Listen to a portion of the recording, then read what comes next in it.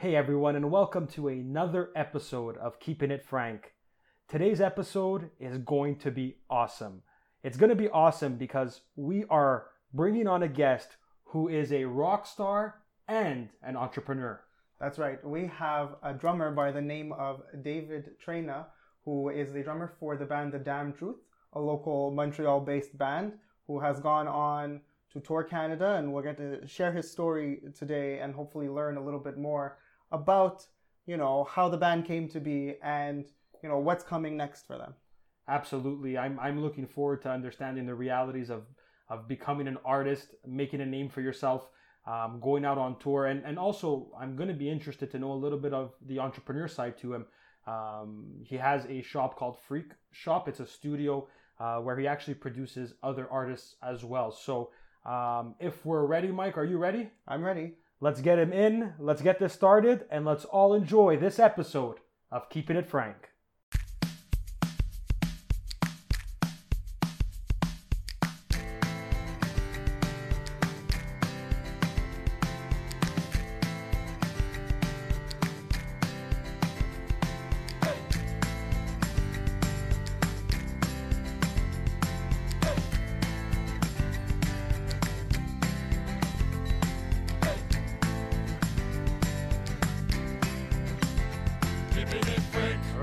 No pressure. There's nothing to live up to. We're just having fun. So far, so good. Yeah, perfect. So let's kick it off right away, Dave. I mean, it's no secret. Maybe people in Montreal don't know who you are, but you're kind of a big deal in Montreal in the rock and roll scene. A local band, The Damn Truth, which is now gaining massive international attention. You guys are touring. So, Dave, I guess the easiest way to start is tell us a little bit about who you are. Well, first off, thanks for having me as a guest on your show. I think this is really, really, really awesome. Your question was, just to tell you a little bit about myself. Well, absolutely. Well, my name is Dave Trena. I'm a drummer slash record producer, studio owner here in Montreal, Canada. I've been playing in a band called The Damn Truth for about 10 years or so. And have built a recording studio called the Freak Shop here in Montreal, which is also on its 10th anniversary, I'd say. Wow. Just been, working on building my career as a musician and as an entrepreneur, I guess, since almost, like a teenager, because I've been playing, music my whole life. So this has always been, my passion and where I've put, maximum attention and care and love and work and all of that. And that's really, really awesome to hear. And for sure, I can't imagine the grind. And we want to get into that a little bit as well to understand what it's like. And I think also, and you can correct me if I'm wrong, but times are also different now in terms of how to get recognized, how to brand yourself and put yourself out there versus probably, 10 years ago. Things have changed. So I guess maybe the easiest way, if I can ask Dave, my simple curiosity is how did you fall in love with music? Oh man, I mean, it wasn't hard to fall in love with music because I think music holds a very, very important and relevant place in almost everyone's lives, and our relationship changes with music as we get older. For some people and for many people, I mean, we listen to music as much as we did when we were younger, but my older brother was very much into music, and I always kind of I was the younger brother. We have a 7-year difference. I was looking up to him and wanting to he showed me cool music when I was young. I remember being maybe as early memories, it must be, I don't know, 6 years old or 5 years old or 7 years old, or really early years, and sitting in front of the TV and him showing me Ozzy Osbourne and Led Zeppelin and all this great music. And later on, he gets his driver's license, and I get driven around town, and just being exposed to cool music and cool stuff like that. So the presence of music was there from I guess from a young age, and it kind of rubbed off on me that it was a cool thing. I mean, I remember seeing a Led Zeppelin live concert, and there's a song in the show called Moby Dick where the drummer just goes off on this insane drum solo, and I have it marked kind of like in my memory as like a moment where I kind of like, I don't know if I chose it or more it chose me, I just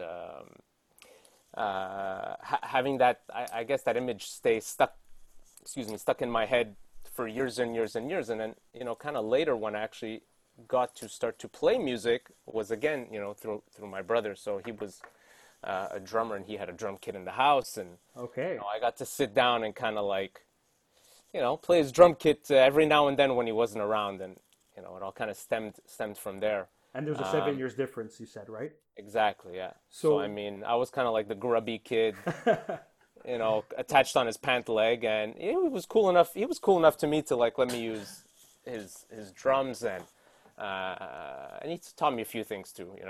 So the drums was the first instrument you picked up? Yeah, because it was there. At a younger age, I remember, we had a neighbor whose dad was also like a hippie, and he had like drums and instruments and stuff, and he used to let me Sweet. play his stuff. But the drums was my first, I guess, and only instrument. As a teacher, I'm a teacher, and some of the early icebreaker questions we always ask kids at the beginning of the school year is, what do you want to be when you grow up? And kids are like, oh, I'm going to be a rock star, I'm going to be an astronaut. And now you've went from having that dream at a young age, you pick up the drum set, you're playing it. How do you go from I like this to now I'm a drummer? So take us through like kind of that little growing up and actually living out that little dream of yours. Well, I don't know if I dreamt of being a musician that young. I don't think in my mind it was really a possibility, or it didn't like correlate, or You were just there having was fun. always, yeah, definitely just having fun. But you don't really understand, I guess, at a young age how you can grow into a profession or that type of thing. It was just fun to play drums. But I loved it. So I would come home from school and I would run to my drum set. And all I would want to do is play drums for hours every single day. Monday, Tuesday, Wednesday, Thursday, Friday, Saturday, Sunday. It was like, it's all I really had on my mind my whole adolescence, childhood. I had friends and I played and hockey and a bunch of other stuff. But I mean, all I was really, really, really interested in was just sitting at that drum kit, and I would do that daily, get home from school, whatever it is, 3 o'clock until my parents would shut the lights. If they gave me 3 hours, or maybe they gave me 2, or maybe they gave me 4, or whatever number I could get, I would take every minute that I could. And if they would leave the house for whatever reason, bang, right back Smack down on on the it. drums and just play as much as I possibly could. Later on, as a teenager, start to meet other kids who play, or have a guitar, or one guy who wants to be the singer and all that stuff. So we get together and jam and feel our way through like starting a band, or just, we were young and we didn't know anything. There wasn't really a teacher there for us to say, Do it this this is how way. you start a band, this is how you write songs, this is how we would just get together and make noise and And see what came of it. That must have pretty been much, interesting. And I Yeah. was actually going to ask Dave. I mean, on that note, there, before jumping too far ahead, how did you learn? Did you teach yourself? Did you have someone guiding you, mentoring you? Like what did you do to increase your skill? I did almost all my musical ability, has happened just by teaching myself. Wow. Later on, you start to discover more resources. Like, I never really learned how to read music, but you can get cassettes or you can get tapes at the music store. This is in the 1880s. Yeah, it's a while back. Uh, so there wasn't the internet, for example. So I wasn't allowed to get lessons. I wasn't really permitted to do that because, whatever, it was a drum kit and all that. So But I mean, I taught myself how your to play. parents let you have a drum kit, so I mean, they must have been somewhat supportive because that's loud. Yeah, of course. I mean, they were tolerant of it for sure. However, I never really got lessons and I never really got any formal training. I really wanted to take lessons and stuff, but, like most normal parents, they wanted me to focus on school Of and, course. And then the dream of musician, I mean, it's grandiose, it's amazing, but is it practical? I mean, they're looking out for your best interest, right? So I mean, they Well, want it's it to be hard. your passion. Yeah, of Yeah, course. I think what happens is in the music world, in the music industry, it's a really hard music industry. So it's not easy Yeah. to cut through, and it does take a lot of dedication and a lot of work. So I'm not saying it's easier to go be a different profession or Hmm. field. However, when the path is kind of like mapped out for you relatively clearly, you can achieve success in some fields. Whereas in the music world, there's Ambiguous. no, you can go study guitar in college, but they're not going to teach you how to be really successful as a musician or as a business or anything like It's a that. lucky So I, break. I think the validation or the proof to parents, when their kids want to say they want to be musicians as well, it's tough. So I'd rather you do something else, young boy, Yeah, or, yeah. or whatever it We is. know what's best, and I mean Yeah. they do it out of love. It's cool because I think with the generations kind of, or we went through that. I think the lessons or the options our kids are going to have are going to be a lot greater because we're going to be more supportive, more understanding. We now understand the possibilities, and but I still think it's awesome that your parents let you have a drum set. Mine would never have allowed me to. Like I forget it. It was Yeah. not happening. I don't think they had a choice. My The brother. drums called you. Well, and not in that way, in the way that, well, it was my brother, right? So my brother was kind of like the one who sort of paved the little path for me to kind of like follow Piggyback. behind and ride in his wake, basically. So he turned 14 and he got a job basically as a dishwasher. And all of a sudden there was a drum kit in the house and it was already bought and it was already brought home.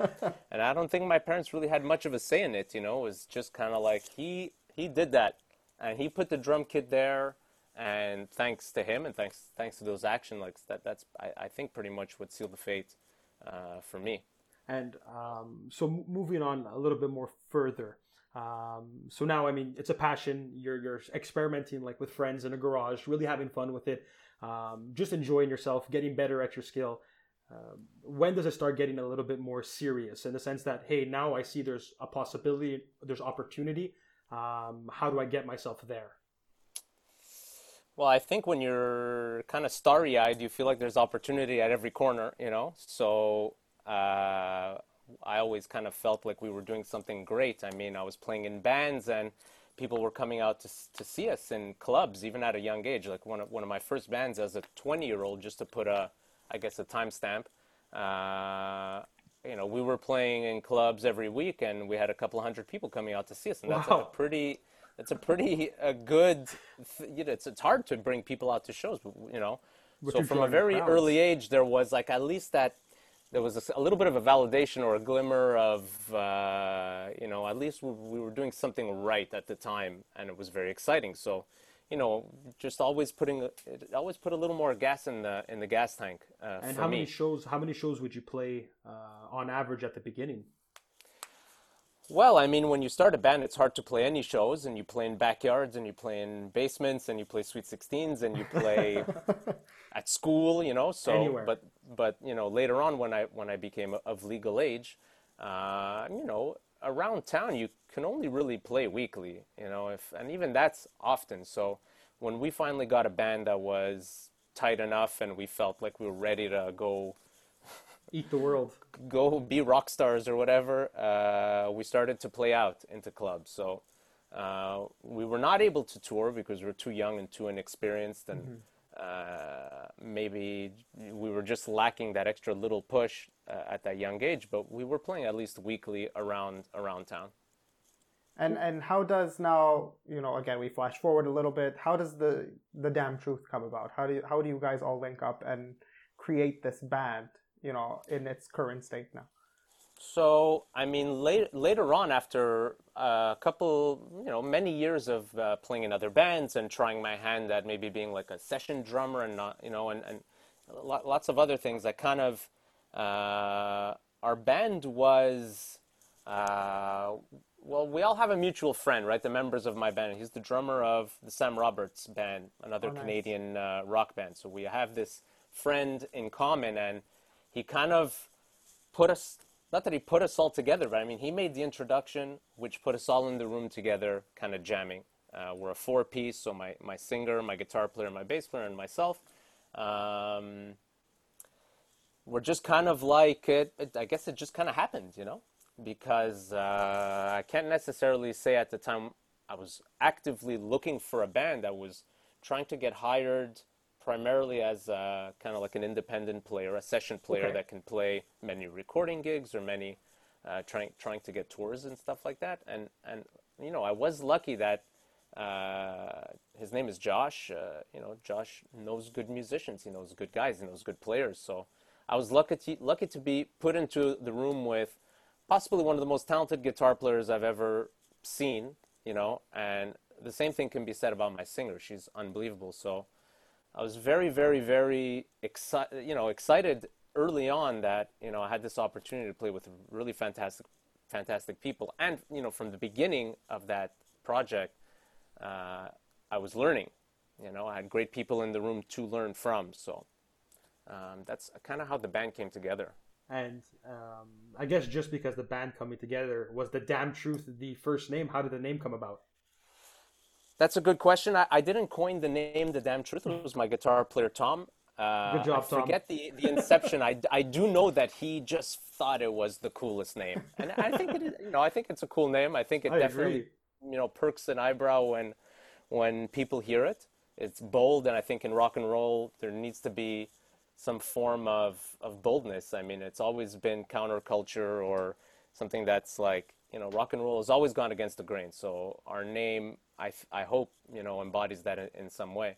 Though, we didn't necessarily start as the Damn Truth. We kind of started as a cover band. With the first few gigs that we played together, we got together and we were getting hired to play in bars, to entertain people on a Friday or Right. Saturday night. And it was only maybe, I guess, a year or so later that we started to write music and then develop a show, and we launched a show and a record at least a year or so later. But the band really got started in clubs playing other people's music.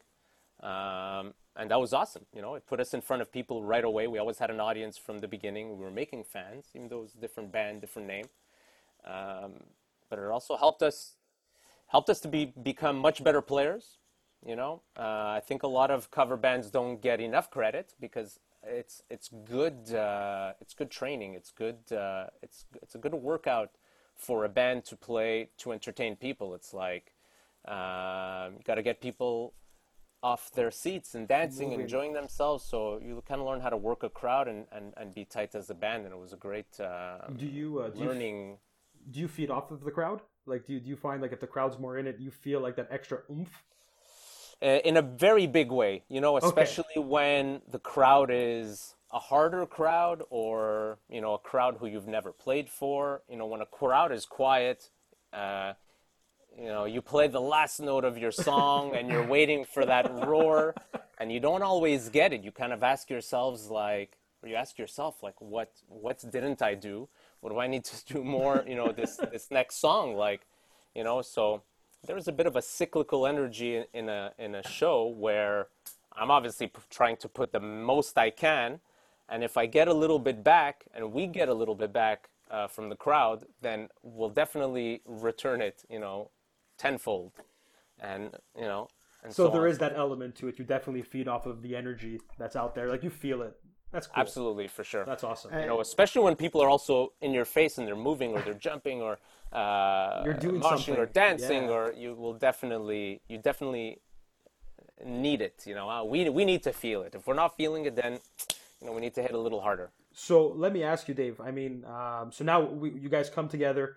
You're playing as a cover band. Now you say about a year and a half later, I believe, you come out with your first album. So obviously, as you're playing these shows, you're gathering some form of following. You're putting yourself out there. They definitely see you guys as a presence. Is there like one defining moment or the kind of start of the catalyst? Like, is there a moment where we see like, hey, there's traction here, or is it really the album that kind of makes you guys take it to the next level, or how does that happen? I think that for most bands, the natural trajectory is a very like slow build, The first years are hard. It's brutal. for a lot of bands to even make it past a few those first few years, because it's very, very, very challenging to get out there and reach people and kind of make your project. Successful is not the right word, but to really like take on and start to sell tickets and start to sell records It's and different now, develop right? fans. Well, I'd say it's the same. Okay. I think that still the path of a band is relatively similar. It's still very difficult to get a project off the ground. However, today in the modern age, there's many, many, many ways where you could take advantage of the modern era with the internet and streaming services and Absolutely. influencers, and there's a lot of more like Options. I'll say quote unquote like low cost options Yeah. for artists to get more visibility. Whereas if you go back 10, 15 years, it's like we were still mailing CDs and Wow. stuff like that, where today like artists largely don't Drop have it those down. costs, so You're right. The era and of at the click Columbia of a House. button, at the click of a button, you're reaching tons and tons and tons of people. And for sure, I mean, so you see the difference between the two. Absolutely, there's no doubt. Like, there's been a change, there's been a shift. So for you guys, I'm old school marketing. I like that stuff. Early on, like I know you're mailing out CDs and stuff. Like any other old school stuff that you were doing, that's like massively different than what we have now. At the time, Yeah, like there's something else. well, that I we mean, used these are before. still the practices that we were doing then. We still do today, because it's I feel like with rock and roll and with music, you need a good dose of like old school, new school. You need to. Wow. Rock and roll is about a time and it's about an energy. So at the time, we were putting up posters around town and going out and passing out flyers and really sharing our music with people like in the flesh as much as we could, whereas sometimes I talk to people about, postering the city with your concert and stuff. And it's kind of like a little bit of a foreign like thought. It's like, criminals do does that that? or something. And, we did feel like we were being, bad or doing something wrong while we were doing it, but it was, it's part of the way that you do rock and roll. So, So it's right in its own way. It feels right. well, I mean, I think that's how you kind of like establish yourself and have a little bit, of an edge in terms of like being visible, not just through the screen where you can pay, a few dollars and have your ads displayed in front of everyone. You really have to like fill your knapsack with posters and tape and get out there, like a gang in the night and put your stuff up. And, when somebody is walking down the street and they don't see your poster once, they see it like 40 times on 40 street lamps. I mean, that does a lot for you. I mean, that's really, really, really, really cool stuff. And I feel like maybe it's forgotten to a lot of artists today. Hopefully, some are listening in and they'll take that to heart, Yeah. because that sounds pretty awesome. I always liked it. I like walking downtown and seeing the fluorescent flyers. I find it really, really badass personally. Well, I mean, I think artists and any business person, it's like generating awareness and having that repeat visibility. It's like, especially when it comes to musical taste, yourself as a musical fan. I mean, do you really fall in love with a band on the first listen? It's very, very, very rare. I feel like you need to see So it rare. and see it again and hear it again, and it's that repetition that creates like a bit of hype and momentum for a business or for a band. Now that you've mentioned, rock and roll, you're a rock band, and people listening to music and listening to the podcast will think like, okay, well, there's different genres of rock, and a simple Google search of The Damn Truth, there's words of indie rock, there's words of blues rock, and they throw out decades of 70s, 80s vibe, Janis Joplin. How would you describe your sound? Well, I wouldn't disagree with any of what you just said, because it's all part Good job, of Mike. our influences. There's members of my band who are heavily influenced from 70s rock. My guitar player is really into 60s psychedelic. I'm a bit more of a kind of 80s, 90s hard rock player, for example. And so we're all drawing from different influences. We're all drawing from different eras. We all sort of grew up in different places of the world, and we're all sort of influenced by different popular artists of, where we kind of grew up. So when you put all of this into a jam space, and I'd like to think we've operated somewhat diplomatically in the creative department. Well, we all kind of get to put our personality into the music, and now after so many years, I mean, I think we all have a really good understanding of every member's strengths, and how we can use that in the music. To make some awesome stuff. Maybe the fact that we've been together for so long has also, enabled us to learn how to work better, as a band and take advantage of each other's strengths, as I said. So coming into building or recording your first album, first of all, I have one question because I think that the amount of work that probably went into that is very underrated. How much time, effort, probably how many songs had to be recorded. You're still finding your sound, you're cutting songs, you're making them better. Can you walk me through a little bit of like what that's like? Yeah, that'd be my question. I think it was a pretty good question. I feel like, with my own band, we've made we've made many recordings over the years, and yes, they've happened in, relatively similar ways, though each record has its own, it has its own story. So you're right in that we do put a tremendous time of work and a lot of energy and a lot of good intention into our music. But we do try to make studio sessions as compact as possible, For sure. So we'll work really, really, really hard to prepare to go into studio.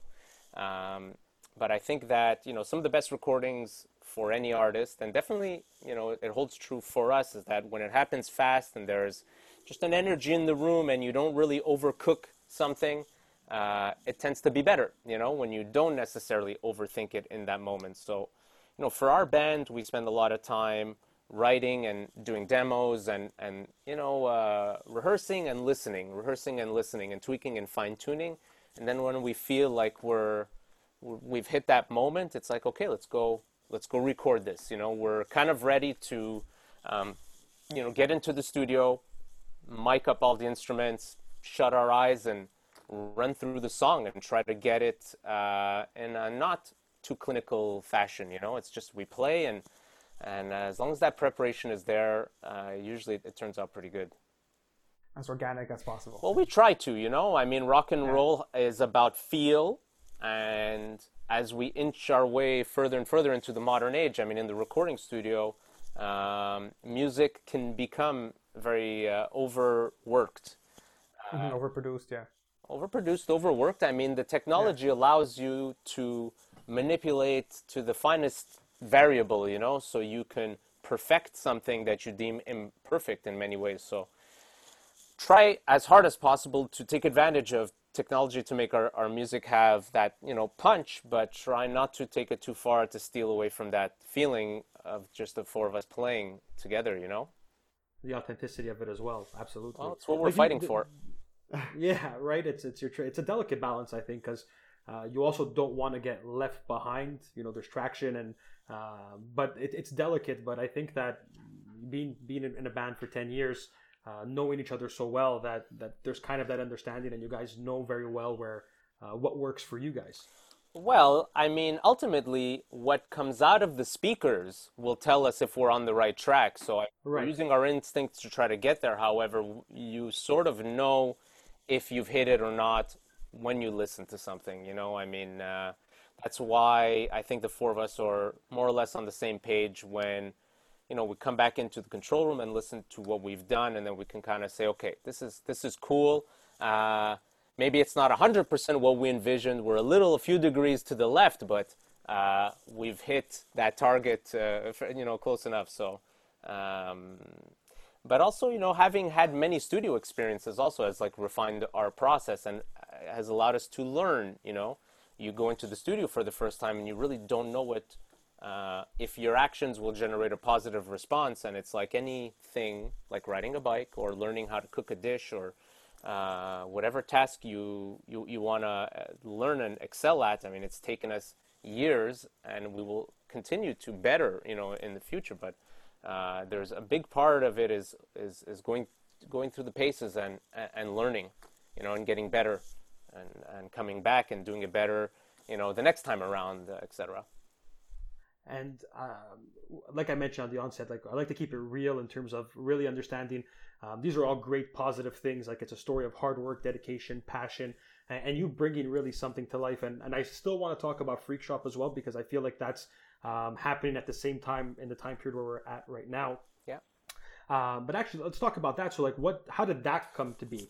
Obviously, it's a passion, but Yeah. what was the idea behind it, and where is it at today? So Freak Shop is a recording studio here in Montreal, Canada, where I produce lots of artists in the rock pop style, and my own band, The Damn Truth, uses this studio quite a bit. We'd have to rewind quite a bit, to get to the start of like my interest Understood. in the production side or I don't want to say too much the technical side, but the actual recording process and the production of music. I think maybe when I was, I guess around 14 years old, jamming with my friends, I would take my Christmas and birthday money and go to the music store, and a few times per year, whenever I could swing it or had a long weekend or something like that, I would rent, a 4-track or an 8-track, basically like a little mini studio box, that you could bring into your garage, your basement, and plug up a few microphones, and you can make pretty good recordings, compared to recording into your cassette, your boombox or whatever. So I started to get interested in that world of like, well, how do I record music? How do I use microphones? And how do I make the band that's sitting in my garage sound great between two speakers, with this little bit of gear that I have at my disposal. When I was young, I was into assembling and disassembling things. I had very technical, tactile hands, and was always into like little detailed tasks and stuff like that. So in the recording studio, you tend to work in like very, very, very precise things, with equalization and adjustments of the sound and stuff like that. So I took to it at a young age, a few years later, when I was maybe in my 20s, I started to work, had my own job, and was able to start to build like a little bit of a kit. Laptops started to become a thing. So I bought a laptop, and I bought a very compact recording setup. And even though I didn't own a recording studio at the time, I started to build a recording studio on wheels, if you will. So I had my laptop and a little bit of gear, a few kind of like travel bins with some equipment, and it just kind of go from my rehearsal space to another band's rehearsal space to somebody's garage to a church to wherever I could record a band, wherever we could put together a makeshift studio. That's awesome. We would do the projects that way. I was young and I didn't have a dedicated space. I couldn't bring people to my house. But you had the passion for it, and you wanted to do it. Well, I had discovered that, That's awesome. I could maybe have a career, I could maybe have a career if being a rock star is impossible and a stupid choice or whatever, you're kind of like, there's ideas which are projected onto you about a variety of things in life, like, Absolutely. no one will tell you necessarily encourage you to go be a movie star.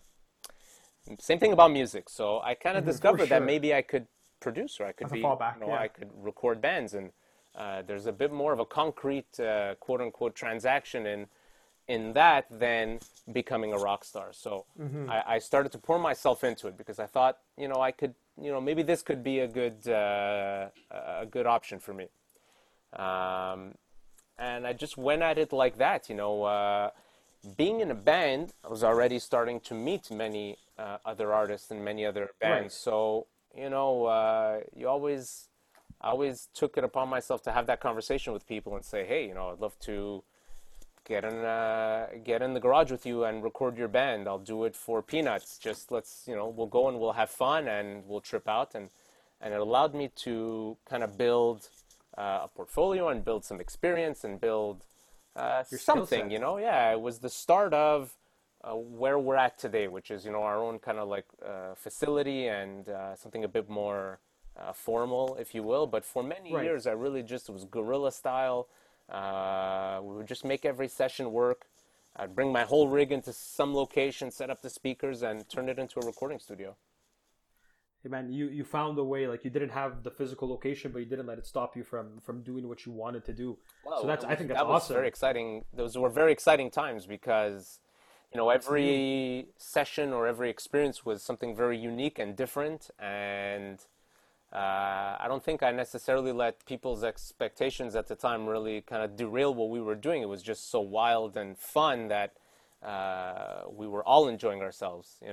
And I was learning and kind of like figuring this thing out. Just to to ground it a little bit, you have these great moments. You're learning, you're making your connections, you're meeting new people. Your band is coming together. You're recording your music, releasing. You're going on tours, and fast forward to a few years ago, and your second album is out. You're going on tour. You're in your bus, and I know this story was on the news. It was in papers.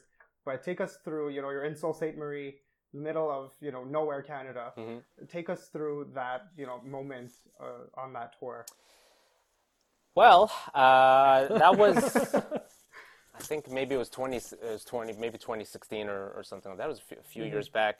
And we had started to tour, and, that was maybe a defining moment, for us as a band. Yes, It's like we yeah. got the van, we're going off on the road, we're sleeping, God knows where, as long as we play rock and roll, then everything's going to be okay. And those were very, very, the first, tours were very wild and exciting times. We were really living out our dreams, in those moments. So we were on a cross Canada tour, in the month of November, starting to get cold, and the drive across Ontario, from central Canada to Western Canada, you really have this long, hard drive over the Great Lakes. So right in the middle of Canada, it's like, Lake Erie, Lake Huron, Lake Ontario. There's five of them.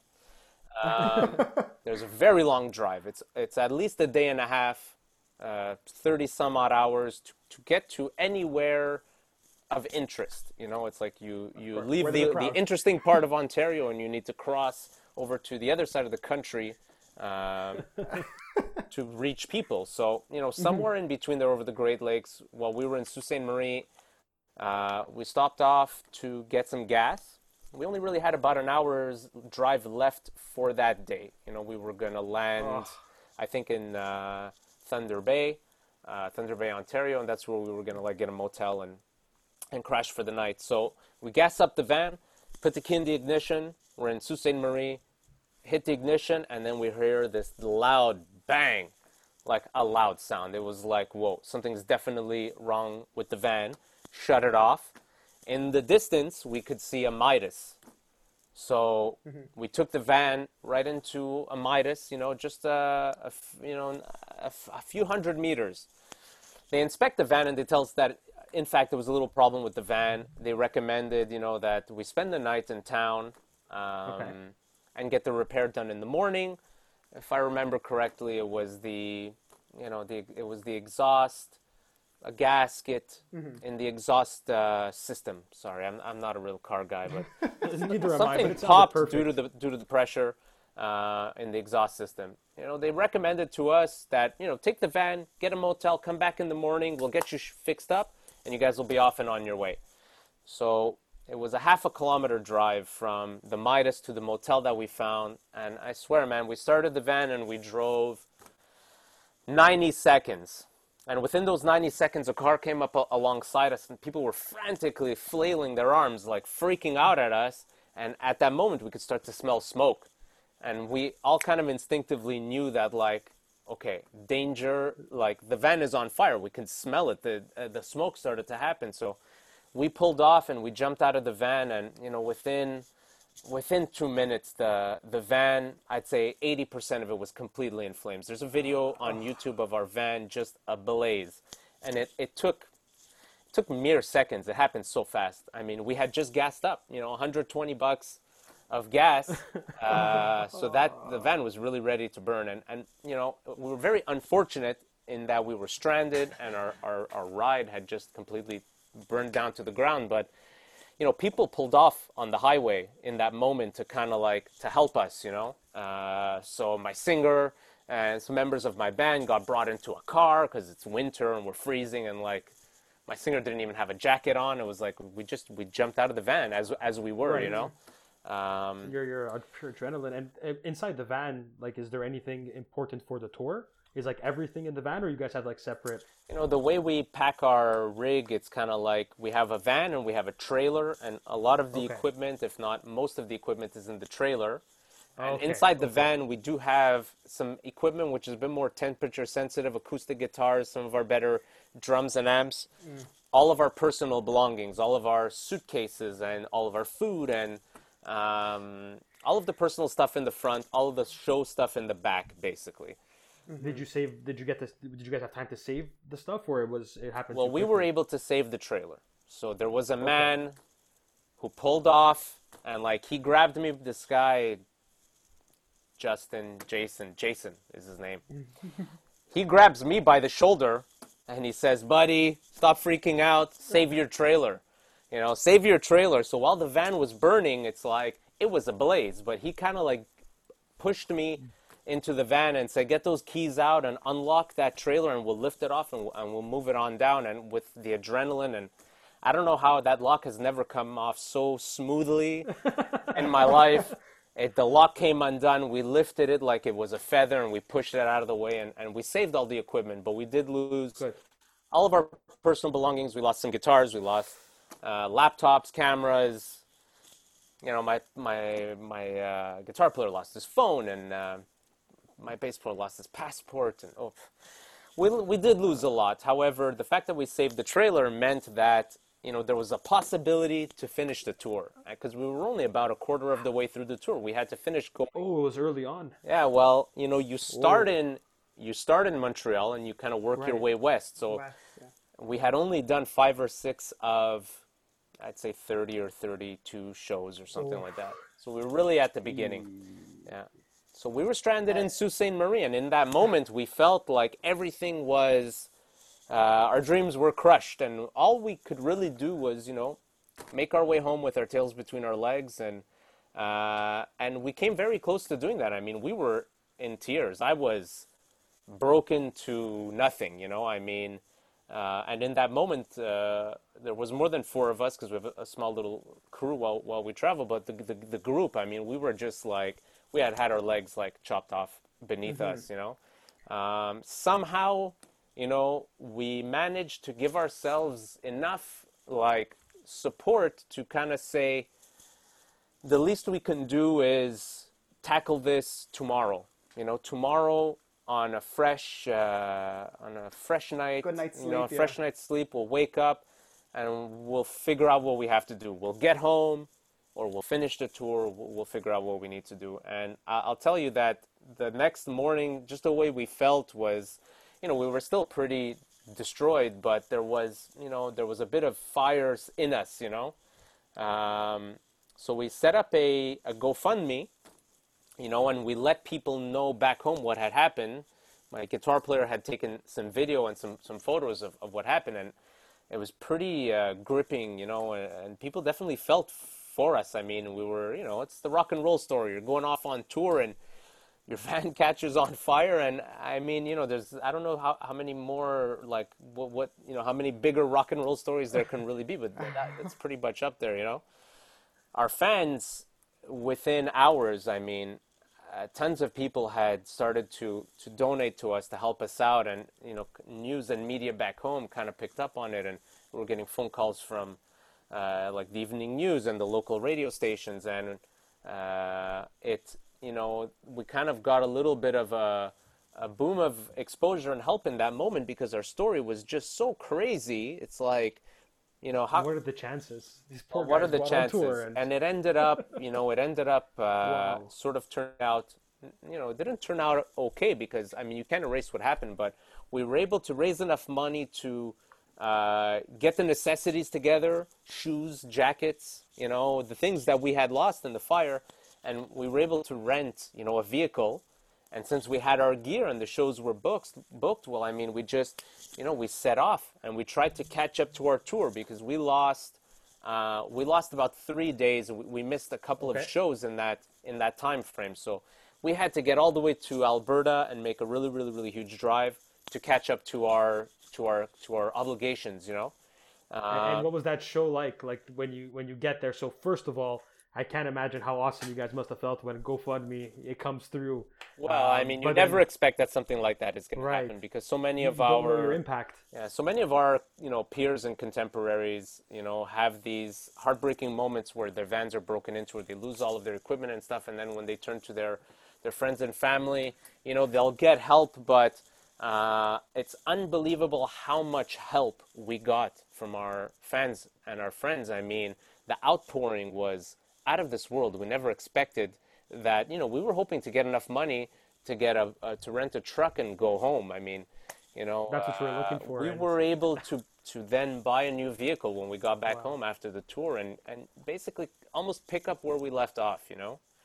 And what's that show like in Alberta when you guys play? Well, I mean, on the inside, we felt like heroes, like we had just conquered one of the biggest things we had ever seen. But the realities of rock and roll is that you really don't know what's waiting for you at the next city. It might be a big show, it might be a small show. Okay. In our earlier years, our shows were smaller back then. So, I mean, the feeling within us was otherworldly. What was probably happening around us was probably just another night in a bar. Yeah. Yeah, gotcha.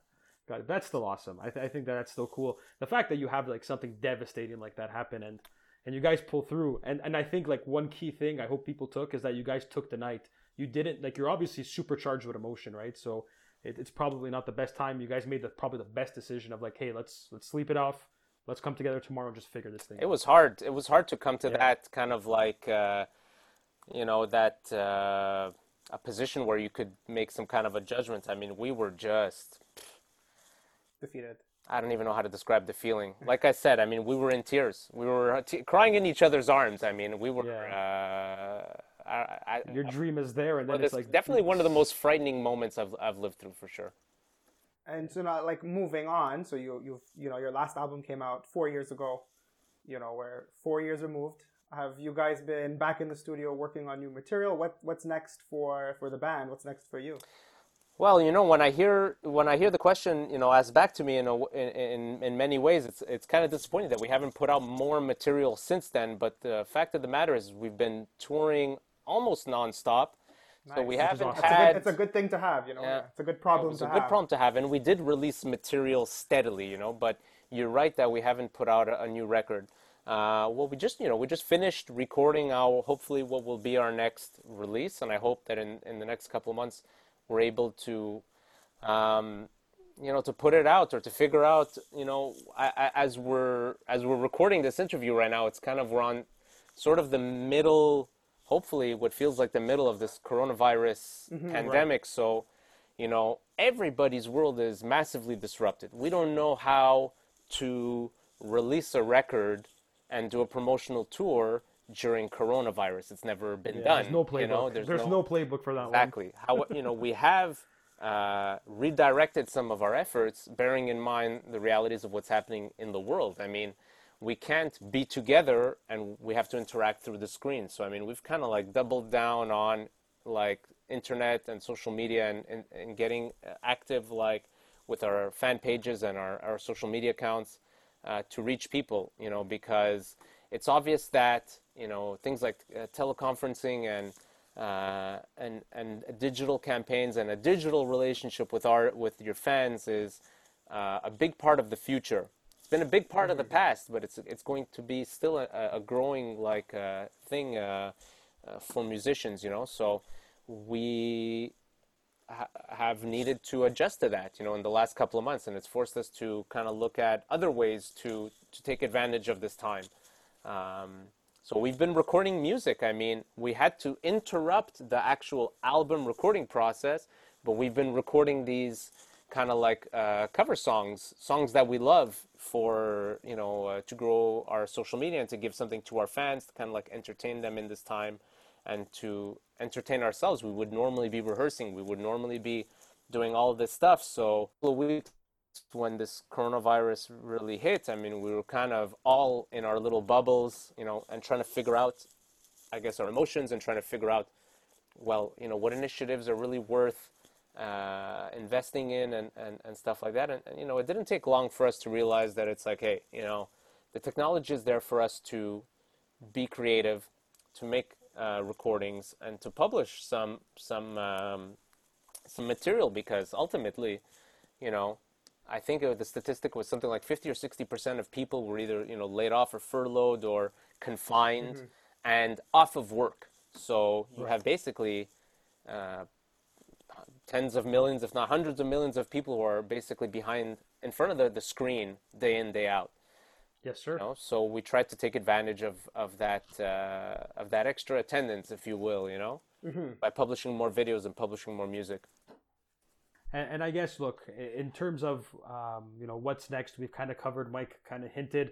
But I guess, Dave, like, this would be a good time to, is there a message you want to leave anybody listening, whether it's a musician, someone in a career, whatever the case is there a life lesson or something that sticks with you that you just kind of want to give back to the people listening to the podcast?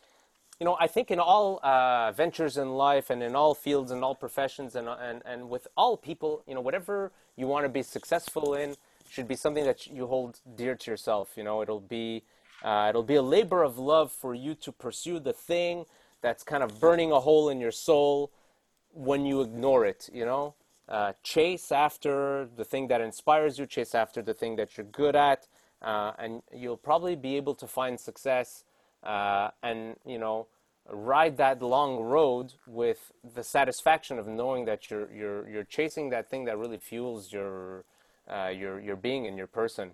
You know, maybe a lot of people find that they are treading water because they're pointing their bees in something that is not really fulfilling to them, and some people don't know what that thing is. So, you know, if you spend some time looking within and trying to find something that is really, really gratifying to you, and you focus as much of your time as you can on that, you know, possibly while you're working your current day job or whatever obligations you have, you know, you build that thing and you keep on working on it, and then it'll continue to grow, and you won't have a problem putting in those hours. You won't have an issue that, you know, you finish your day job and you're starting your evening with more hard work. I mean, it's a labor of love, and it's a little easier to do.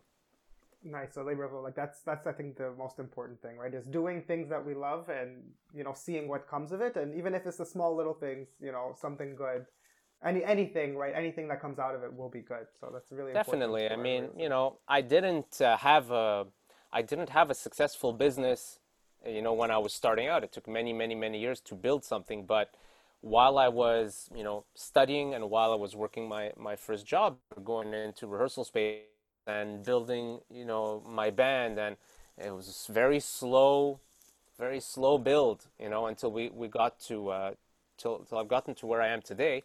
And it was always sort of happening in the background of all the other activities that you do, you know, in life, like paying your rent and you know, maintaining your obligations and such.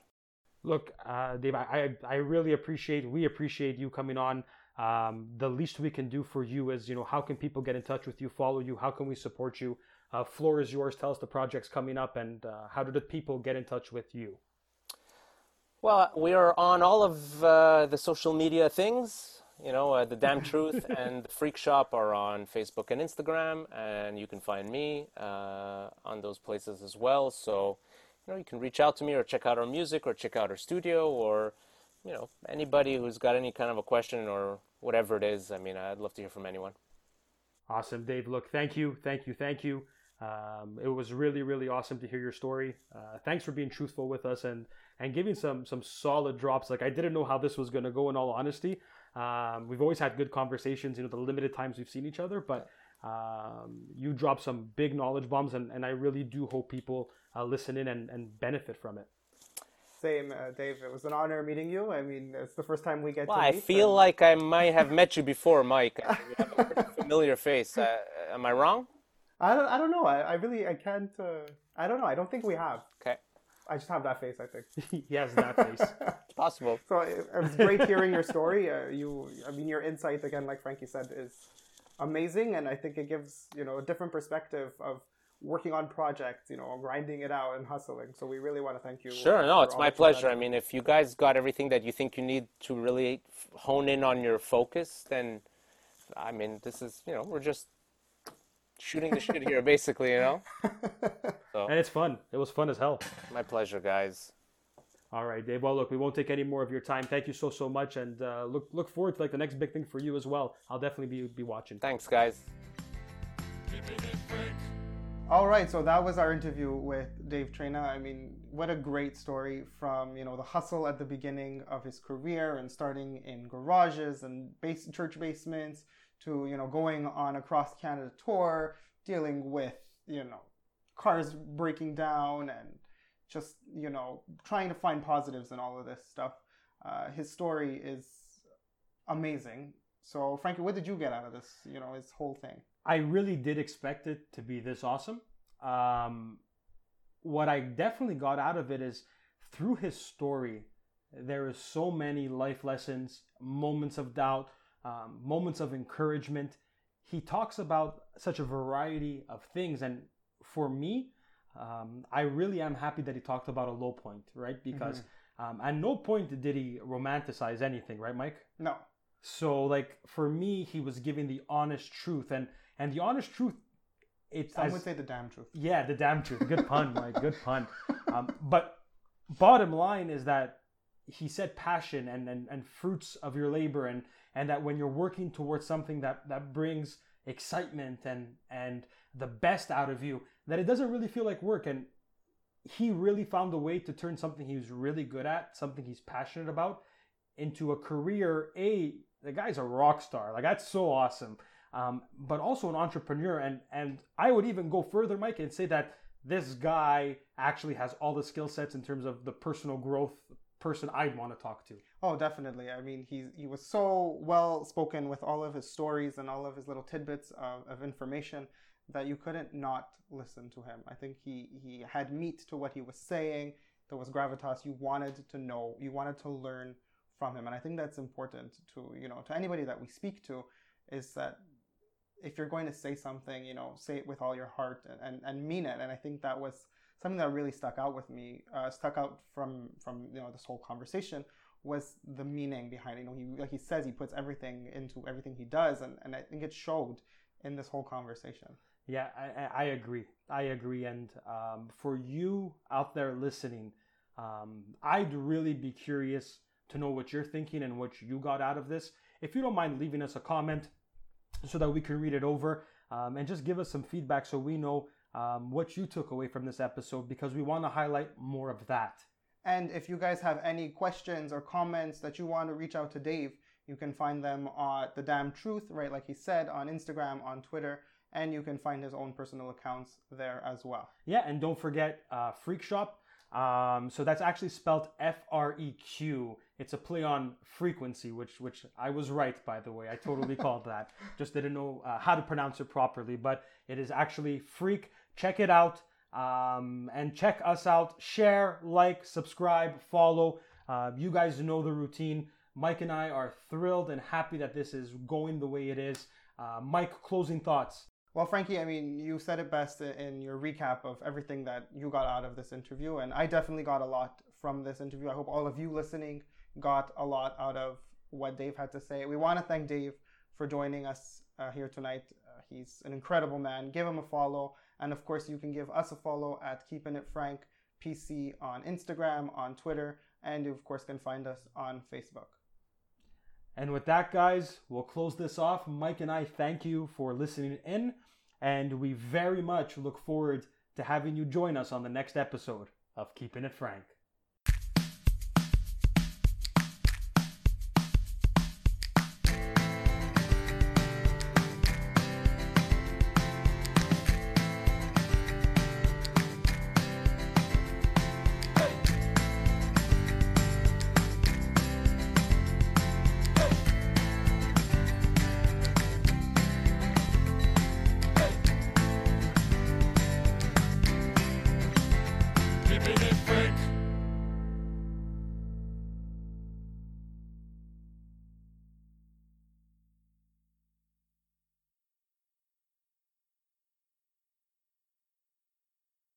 Yeah, FREQ. It's a play on words, motherfuckers.